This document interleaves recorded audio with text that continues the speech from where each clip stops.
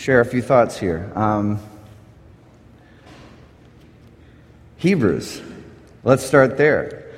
I believe that this book is targeting people who are second-generation Christians. Does anybody know what that means? Is anyone a second-generation Christian in the house? I am. Okay, I'm like a 50th-generation Christian, and so I really like this letter. It speaks to me. I like it. It seems things that I would think about. It's challenging me in a lot of ways. So if you haven't read this letter, you take some time this week and read through it from the perspective of it's trying to encourage, I think, people who are starting to feel a little stuck, a little stale, like this is something that maybe isn't as relevant to your life as the faith ought to be. Also, if you're a first-generation Christian, like my beautiful wife, and you want to read this also, it's a part of the Bible. It's very important for you to read. I mean, it's one of the most Christocentric letters, I think, in the New Testament. I mean, every single chapter is pointing towards Christ and showing how He is all throughout this story of the Hebrew Scriptures and how all of these things are pointing towards Him. It reads kind of like a sermon. That might be why I like it so much. I mean, if you can read through it in like 40, 45 minutes at a casual pace, I'd love to maybe just read the whole thing to you sometime as just sort of a message and see what happens. We're getting to a chapter, or we've been in a chapter, all summer, chapter 11. And this chapter, to me, kind of reminds me of the part of the sermon that we call the rant. You know, any good sermon has a couple rants in it, right? Where like it's kind of like the nail gun that construction workers use, you know, when they're just like, by faith, you know, all down the line, all these stories of faith throughout the Bible. And in this rant, I think it's meant to help people who are stuck get unstuck and start to move forwards a little bit in their faith. There's something for all of us here. Verse 1, as Rosa read earlier, says by faith, faith is being sure of what we hope for and certain of what we do not see. If that doesn't confuse you, I don't know what will. Being sure of something that I hope for doesn't really make sense to me, because that's the point of a hope. You're not really sure it's going to happen. You just hope that it's going to happen. I'm hoping. It's not hope if you know it's going to. I don't hope that gravity works. I got to actually have faith when I'm trying to defy gravity, right? I mean, it happens. It works. I don't hope in it. What is even sure? What does sure even mean to us? Because I use the word sure when I'm not sure. Will and I went camping with a few this weekend, and a conversation like this would be very common between us. Will, did you remember the matches? Yes.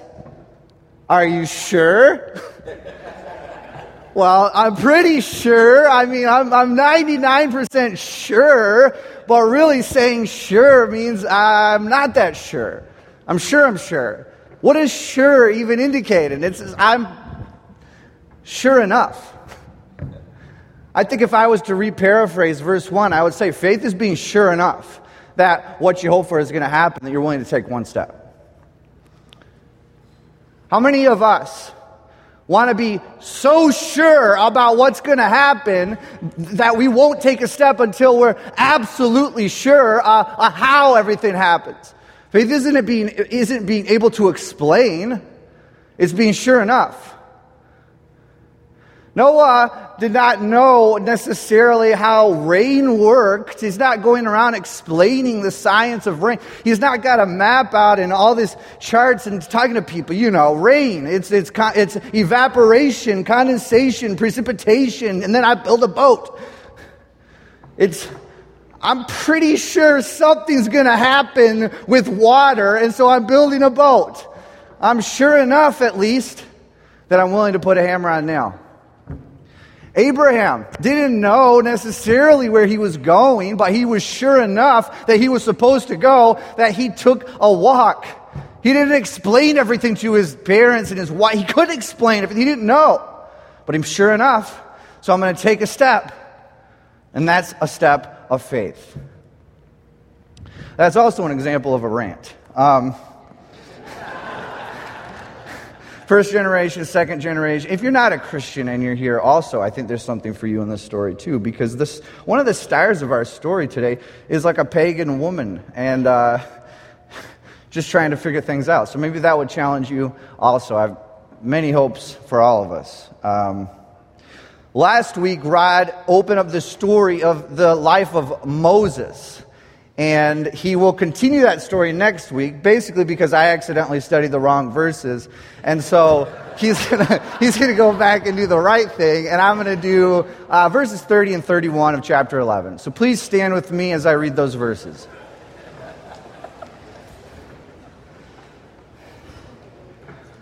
By faith, the walls of Jericho fell after the army had marched around them for 7 days. By faith, the prostitute Rahab, because she welcomed the spies, was not killed with those who were disobedient or unbelieving. This is the word of God. You may have a seat if you like.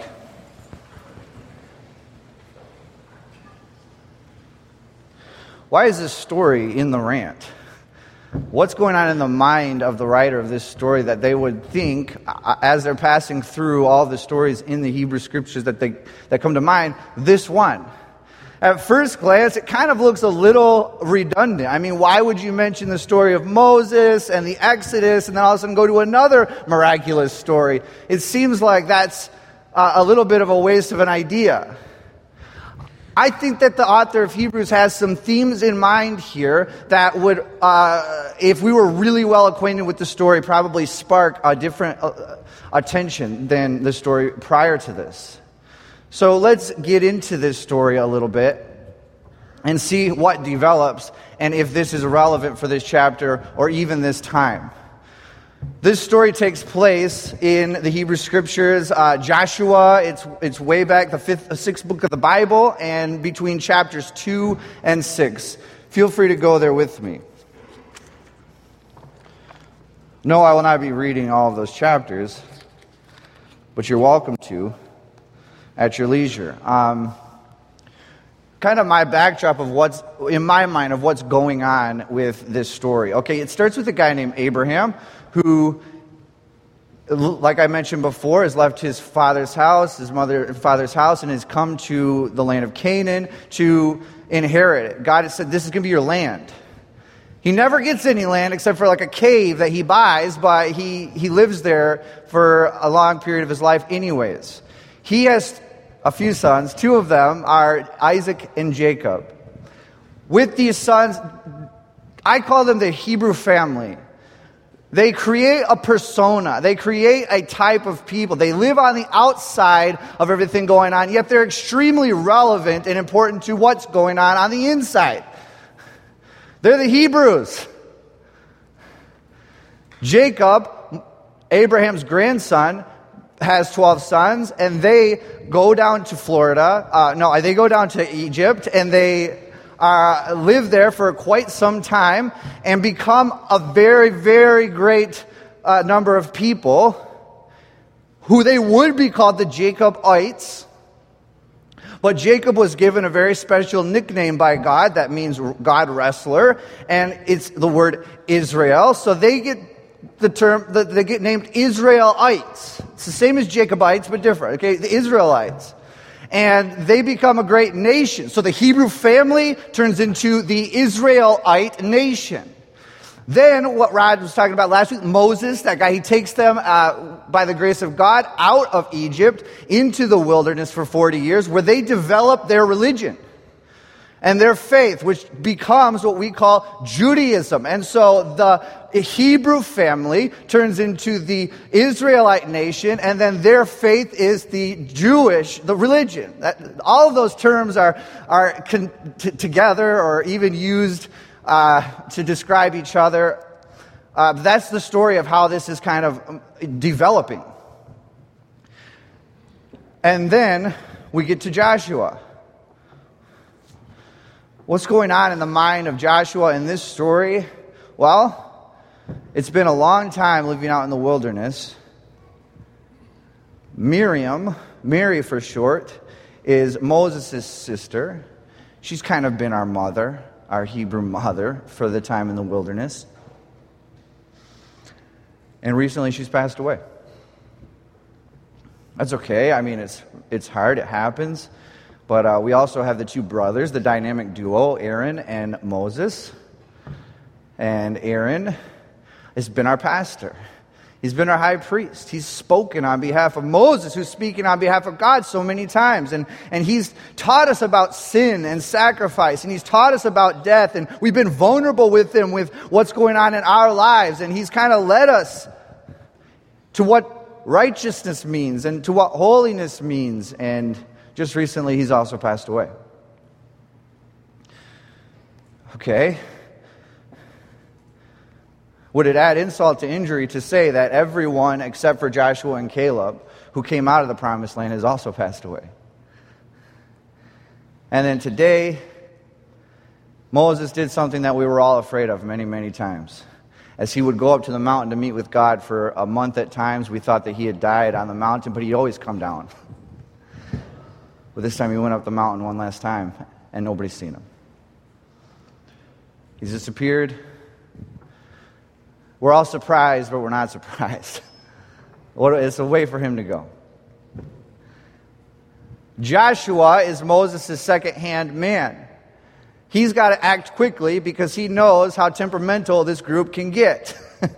And so he's preparing this Israelite nation, this Hebrew family, to go and take the promised land that was promised to them, was promised to Abraham, and they're going to fulfill, finally, this promise. He's gearing them up to fight because it's a land that's already inhabited, and he's going to conquer it. So in Joshua chapter 2, we read his first movement.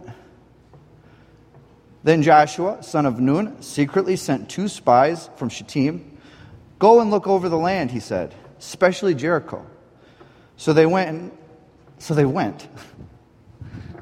And they entered a house of a prostitute named Rahab and stayed there. Okay? Doesn't really seem like what they're supposed to do.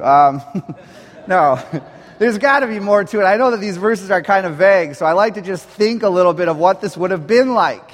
These 2 spies, like Frodo and Samwise, they're like, we got to go into this land. We've never been there before. We know we got to do it. What's the first thing they got to do? Well, they got to cross the Jordan River. The text says the river's at flood stage. Back then, it was a lot bigger than it is now, and it's probably a little bit of a dangerous endeavor. So these 2 courageous spies standing on the east side of the riverbank have to figure out, okay, how are we going to do this? Arm in arm, shoulder, you sit on my shoulders. Should we run and jump? How are we going to get across this treacherous river? Somehow, they managed to do this. In my mind, they're holding hands, trying to get through stone by stone. Can you imagine then standing on the west bank of the river, what it would have been like? Just imagine these 2 standing there, arm in arm, out of breath from this crossing, and they're for the first time standing in the promised land. Can you imagine, just take a deep breath. We're here. We're home. The ground isn't moving anymore. We can just stand still and soak it in. Must have been amazing. The first city that they see is this outpost city that's very well fortified. And they say, okay, let's start taking notes and figure out how we're going to do this. He said, take special attention to what Jericho is like. Well, you can go see Jericho now. It's one of the oldest cities in the world, archaeologically speaking. And Jericho is a pretty impressive place. Imagine these 2 spies trying to act sneaky, getting in through the narrow gate into Jericho, taking notes about how high the walls are. How many guards did they see? How wide is the wall? It's probably about as wide as 2 chariots width, okay? Write it down. Who are they talking to? Well, it's probably a Middle Eastern city like all other Middle Eastern cities. You come in, there's tons of people trying to sell you something. Hello, Habibi, come into my shop. I have a good deal for you. Please, come in here. You clothes, they look so old. I have special clothes for you. Jericho only. And so they're getting pulled maybe in different directions. And I'm sure they're acting a little obvious. So tell me, my friend, we're thinking of settling down here very soon. We're from out of town. And we're just wondering, what kind of security can you offer us here in this city? How long would you be able to live here if there was some army around trying to get in here? I noticed you have Jericho has a spring in the middle of the city. I noticed you have some water in the middle of the city and some palm trees. It's great. How long can we live here on those alone? 6 or 7 years. Good grief. Okay, write that down. Imagine one of them gets a tug on the side of the shirt. From a woman looking a little risky. And they say, yeah, no thanks. And she's like, no, what are you guys doing? I know who you are. What do you mean? I know who you are. Well, does it take a genius to see that you're carrying 40-year-old Egyptian gold and wearing some clothes that look and smell like they were pulled off of a dead Amalekite person? But I think that you're one of the Hebrews, one of the Israelites. You better come to my house. I've got something I want to talk to you about. So she brings him into her house, and they begin to discuss her last chance. Look at verse 9 of chapter 2. This is what Rahab says to them. I know that Yahweh has given you this land, and that a great fear of you has fallen on all of us, so that all who live in this country are melting in fear because of you. We heard how Yahweh dried up the water of the Red Sea and for you when you came out of Egypt, and what you did to Sihon and Og, the two kings of the Amorites that live across the Jordan, whom you completely destroyed. Remember that phrase. We heard of it. Our hearts melted when we heard of it, our hearts melted in fear, and everyone's courage failed because of you. For the Lord your God is God in heaven above and on earth below. But swear to me that by the Lord that you will show kindness to my family and I, because I have shown kindness to you. Give me a sign that you will spare the lives of my father and mother and brothers and sisters and all who belong to them, that you will save us from death. Our lives for your lives, the men answered. If you don't tell me what we're doing, or if you don't tell anyone what we're doing, we'll treat you kindly and faithfully when the Lord gives us the land. So she let them down by a rope from the window, for she lived in the wall. She said to them, go to the hills, so the pursuers will not find you. Hide yourselves there 3 days until they return, and then go on their way. The men agree, and then in verse 21, she said, let it be unto me as you have said. So she sent them away, and they departed. And she tied a scarlet cord in the window. Very interesting. So she's hidden these people. She brought them to their house, and then all of a sudden a knock at the door comes where somebody is from the guard saying, we know that you know that there's some spies here. We all saw them. But now we're getting a little suspicious. And she said they took off. I wanted to, and they ran away. And so you could catch them if you go now, but it's been a while. She's got them hidden in the roof, in this these stalks that she made a roof out of. And this is what she says to him. I want to make a deal. How does Rahab get to where she is? How do you turn so quickly on your people, on your nation? This isn't something that we in America actually celebrate when someone does this. What kind of place in life does she need to be to so quickly turn away from her countrymen? Well, I don't know. But it seems like a pretty dark place. I don't know. But maybe she's feeling like the way I've been living has been so deteriorating to me that I'd rather die trying to get out of the situation that I'm in than to spend one more day behind these walls in this city with these people. I wonder if any of us can relate to the feeling like the way that I've been living is is supposed to have so much satisfaction. I mean, she's a prostitute. Is supposed to have pleasure attached to this. But this is not working. I'm not getting any lasting satisfaction. I'm not getting any lasting pleasure from this. And it's driving me crazy. So much so that I'm willing, at the first sight of somebody who can get me out of here, I'm going to turn in all my people. I'm going to turn against them. Rahab's in a very dark place, and I find it very encouraging, because there's been times in my life where I felt like I was in a very bad place, that I've been living for things that offer me no satisfaction, let alone very little satisfaction. And there are people in our book who are feeling the same things and give us an example of what to do. She's putting the spies in kind of an interesting position, don't you think? If you think about where they're coming from, this is something that they are supposed to avoid, actually. Notice in verse 10, remember I said to pay attention to that.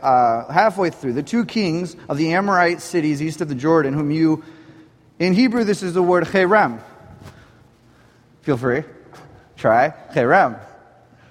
Okay, perfect. Cherem. Okay, this is a term that develops in the wilderness, like many other things, as they're developing their religion. Okay, like ritual purity. This is something that they're doing in the wilderness. They're learning how to set aside things to be holy, and set aside things to be common, and to wash at certain times, and to present themselves as set aside for God is living with them. And if God is living with them, they have to be pure, or it'll drive him away. And he is the most important thing to them.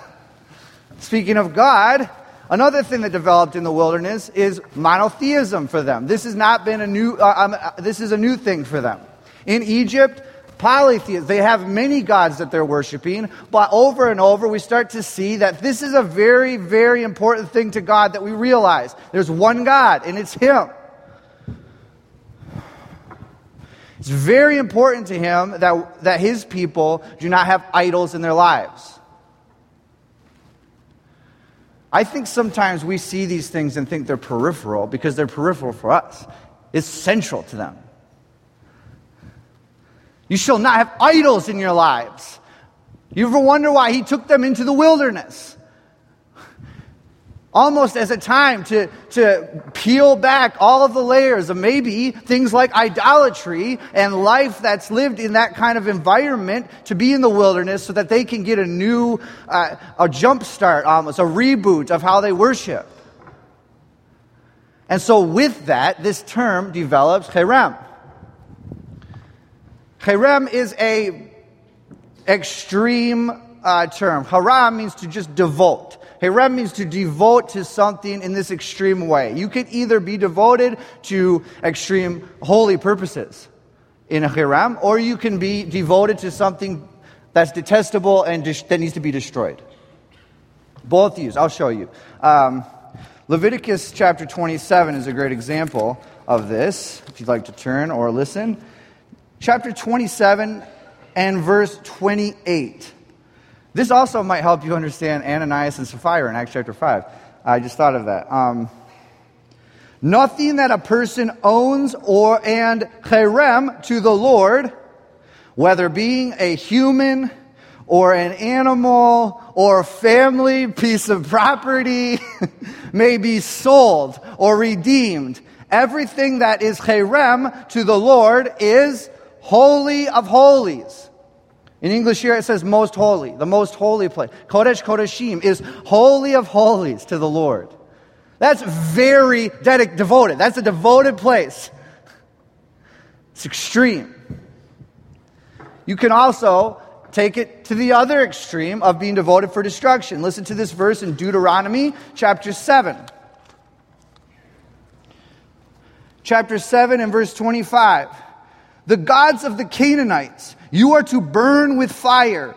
Do not covet their silver and gold, and do not take it for yourselves, or you will be ensnared by it. It is detestable to the Lord. 26. Do not bring a detestable thing into your house, or you like it will be cherem, for destruction. Regard it as vile and utterly detest it, for it is cherem, for destruction.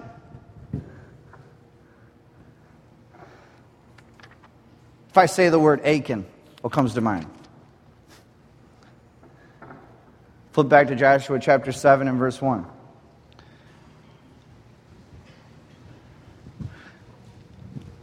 But the Israelites were unfaithful in regard to, say it, cherem, Achan. One of the tribe of Judah took some of them, and the Lord's anger burned against Israel. Why? Why, when you read this story of the Exodus and the narrative, does God say over and over again, be careful when you go into the promised land, because there's idols and gods and people there that will entice you? Why does he say that over and over again? Don't go for those things. Make sure that you completely clean house. Is God scared of that happening? Sometimes when we repeat things, it's because we're scared. God is not scared of this. He hates it. He hates the idea of his people turning to idols, putting their hearts out to them to be crushed and to be hurt. He hates the idea, like my friends hate the idea of me getting hurt, and so beg me to wear a helmet when I drive my motorcycle.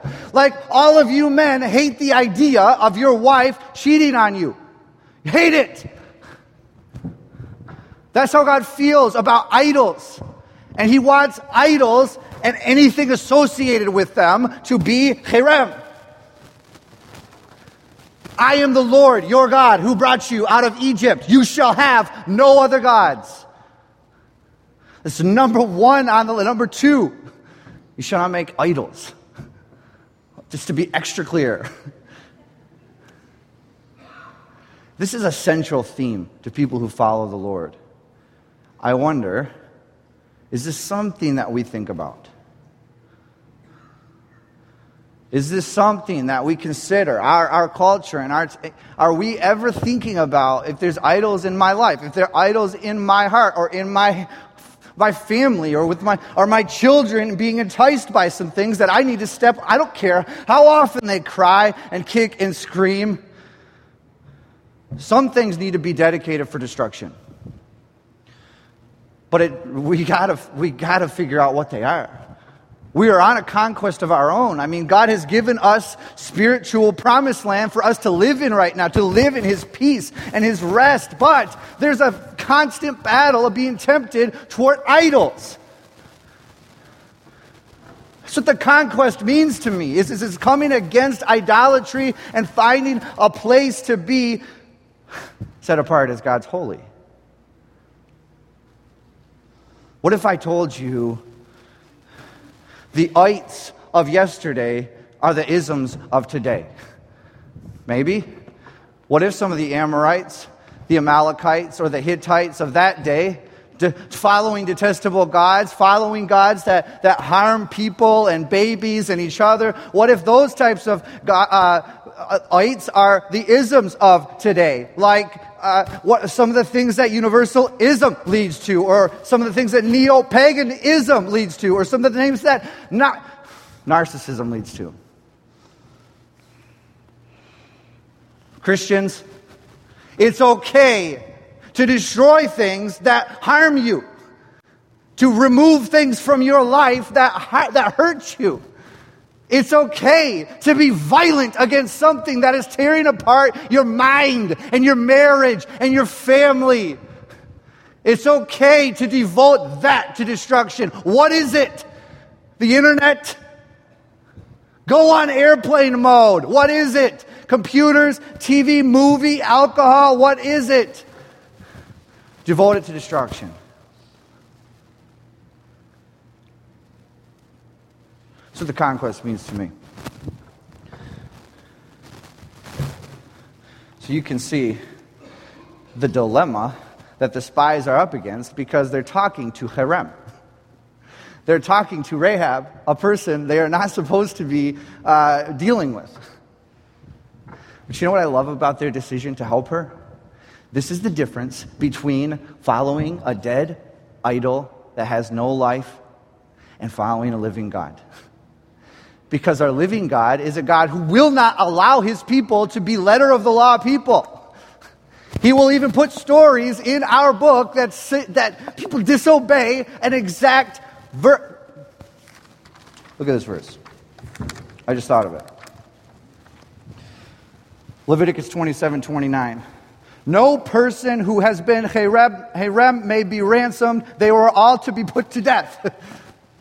That's the letter of the law. And Rahab says, I want to be on your team. What happens when you have a humble person saying, I want to repent, I want to try, I want to be right with your God? Well, they said, okay. Okay. We have a God who's slow to anger and abounding in steadfast love. We have a God who desires mercy over sacrifice. We have a God who rejoices over people who are repenting. Okay. I used to work with people who were highly addicted to alcohol and it has ruined their lives. And I remember any time one of them said, I'm done, I will do anything for them. But until then, I'm a little like, okay, maybe not. But if you want to make one step forwards, okay. Rahab has no hope. And they give her some hope. It's interesting how in Hebrew, they changed the word for rope halfway through their interaction with her.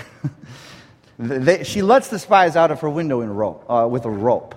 And then they say to her, please hang this red tikva out of your window. Does anybody know the word tikva? It's a very common Hebrew word for hope. I can't find it any other place meaning rope, but I find it all over the place meaning hope. It just rhymes in English as a coincidence. It would be, more linguistically speaking, us saying, Hail Mary. That could mean several different things. Most of the time, it's sort of the same thing, whether you're praying or whether you're passing a football 100 yards at the last second. This is your Hail Mary. And then that becomes an analogy for when we're trying to ask a woman to marry us that we shouldn't be asking to marry us. It becomes a Hail Mary. You know, it's a long shot. But it might happen. Hang this tikva out of your window. Rahab, hopeless to the point where she's willing to be exposed for treachery, and she receives from the people of God hope. That's what we're supposed to be. Giving tikva to people. Hang this hope. It might be a small thing to me to hang a rope out of a window, but to Rahab, it's everything that she has in this hope. I used to be herem, but now I'm not sure how this is going to work. I don't understand the rope thing, but you know what? I'm sure enough to do it, to take a step of faith. Being sure enough in God that you're willing to make a move. Rahab and the spies. Next thing that happens in the story, Joshua gets this group together after he's had some time with the Lord, and he tells him to walk around Jericho one time each day for 6 days, and on the seventh time, 7 times, and then yell really loud, and the walls are going to fall. It's kind of an interesting story. I've been hearing this story my entire life, which has caused me to almost not ask any questions about this story because it's so, normal for me. But have you ever wondered, what is the purpose of this walls thing? Either God is just the most random acting person, or there's a point to it. I mean, is this just a collection of the most random stories ever? Or do some of them actually mean something? Why did Samuel have it rain at Gilgal? Because it never rains at Gilgal. Why did Jesus turn water into wine or spit in the mud? Is this just random, or does it have something to do with something? What's with the walls? Well, consider this thought. It may not be true. I think it's a good thought. This isn't the first time spies have entered the Promised Land. Joshua and Caleb were a part of a group of spies that you can read about in Numbers chapter 13 that went up. It was a very short period of time that they were even in the desert before they said, we're going to go take the land. They didn't have to be here for 40 years. Why have they been in the wilderness for 40 years? Because of these spies. Moses asks these 12 spies, go check out the land. Tell me, what's the land like? What's the vegetation like? What can we expect to grow? What's the cities like? Are the people there nice? Are they mean? Are they village people? Or is there more of a structure, a fortification around? It's a very common word for fortified. Mivtsar. M-I-V-T-S-A-R. It's just, are they fortified or not? That's something we need to think about. So they spy out the land. They come back. And here's what they say. Well, they've got fruit. They're so excited about this. We love this land. Only problem is, we're never going to be able to take it because the people there are giants. They make us feel like hobbits. And there's no way we're going to be able to take it. Then they talk about the cities and say they are greatly fortified. In Hebrew, this is the word Beitzar. Well, that's a different word than what Moses said earlier. What's the difference between those two? Beitzar means impenetrable. This is a sign of their unbelief. There's no way. It's too thick. The walls are too high. They're impenetrable. It's impossible for us to do this. We're done. I think there might be a theme here. As we see, Moses actually uses this word, I don't know, sarcastically or at least to teach several times. In Deuteronomy chapter 21, hear these words of Moses. You were unwilling to go up, remembering the time of the spies. You rebelled against the command of the Lord your God and grumbled in your tents and said, the Lord hates us. So he brought us out from Egypt to deliver us in the hands of the Amorites and destroy us. Where can we go? Our brothers have made our hearts melt in fear. They say, the people are stronger and taller than we, and the cities are large, with walls built up to the heavens. He says it again in chapter 3. He says it again in chapter 7. He says it again in chapter 28. Remember what you saw? Remember what your parents saw? Those walls that were supposedly built up to the heavens? Beitzar. And then God says, all I'm looking for is somebody to trust me and be sure enough to take a step and just walk around these walls. I'll show you what I can do with walls. Walls then become for me something of a significant theme. Impenetrable walls exist in our minds, surely, if not physically. What is it? The walls are too big. The walls are too high and too thick between me and my estranged brother. There's no way that's coming down. It's impenetrable. It's impossible. I can't repair that relationship. The walls are too high and too wide for my husband and me to fix this. It's impossible. Where do you draw the line of unbelief? The unbelief that frustrates God so much. Jericho becomes abortion. Jericho becomes sex trafficking. The walls are too high. We can't fix this. Jericho becomes racism. Jericho becomes these things that are so big. World hunger or peace in the Middle East. And we say, no way. What if I told you that all God is looking for out of you is to just be sure enough that He wants you to go against this, to be sure enough to take one step towards the wall? What if I told you He doesn't want you to figure out how the walls are going to come down? But all He's looking for is the faith of a mustard seed, and they will come down. Just be sure enough to take a step.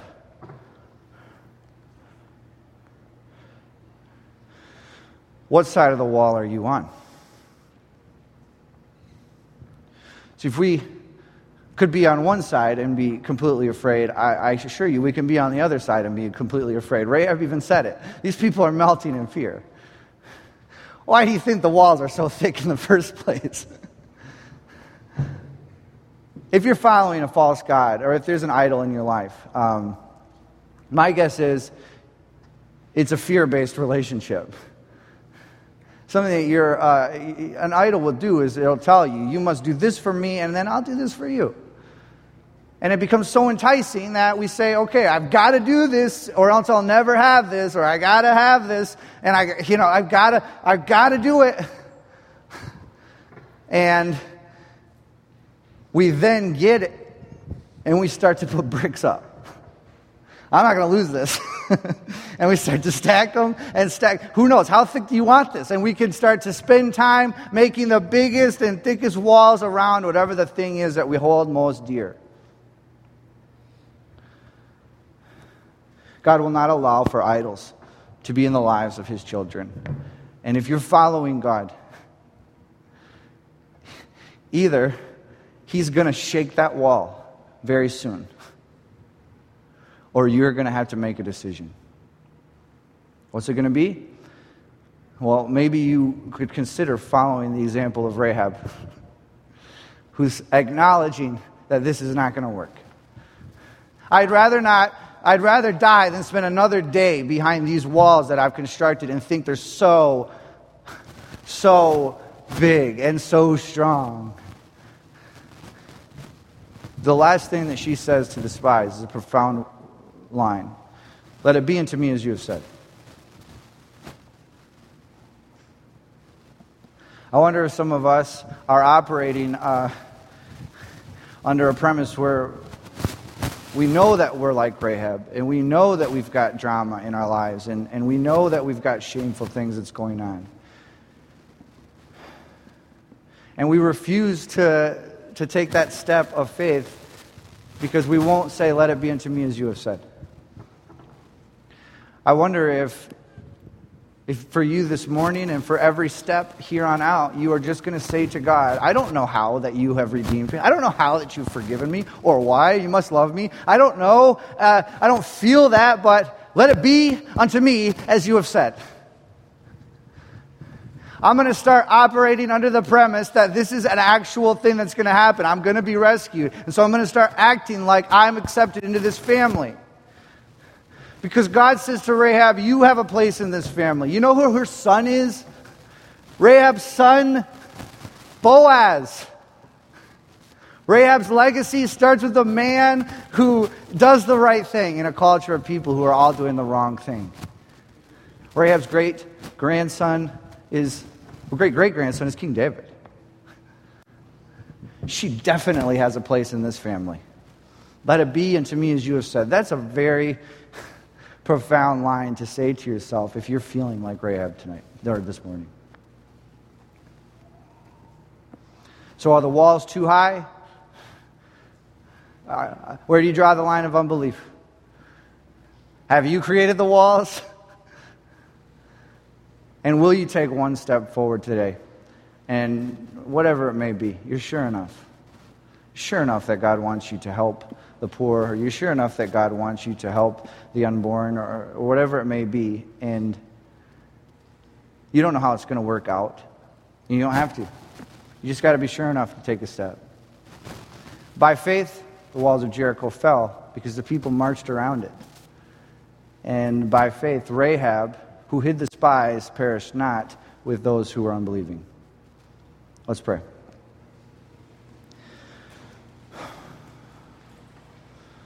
Father, we just believe in you. We just are trying to believe in you and help our unbelief.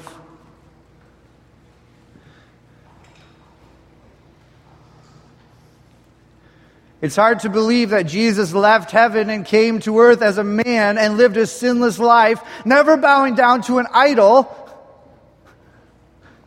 for us. Jesus, it's hard to believe that you were crucified on a cross as a destroyable thing, as a cherem. You put yourself there so that we could be dedicated to holiness, so that we could have the righteousness that you want, the righteousness that you bring. Thank you for bringing Rahab-like people into your family and giving Rahab-like people a new destiny and a new legacy and the ability to walk in truth and the ability to live an idol-free life, or at least the ability to fight it.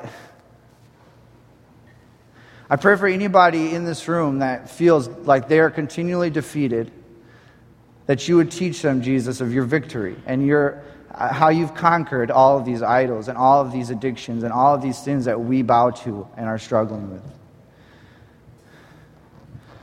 I pray for anybody who's struggling with unbelief and feel like the walls are too high and feel like the walls are too thick for their marriage, for their addiction, or for their relationships, or for their monetary situation, that you would say, I only need you to take one little step towards me and we'll see what happens.